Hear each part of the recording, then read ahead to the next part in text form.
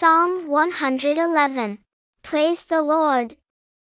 I will give thanks to the Lord with my whole heart, in the assembly of the godly and the congregation. The Lord's deeds are great, eagerly awaited by all who desire them.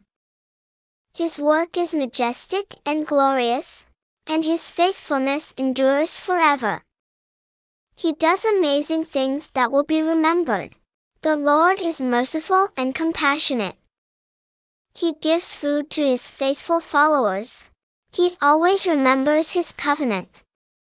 He announced that he would do mighty deeds for his people, giving them a land that belonged to other nations. His acts are characterized by faithfulness and justice. All his precepts are reliable. They are forever firm, and should be faithfully and properly carried out. He delivered his people.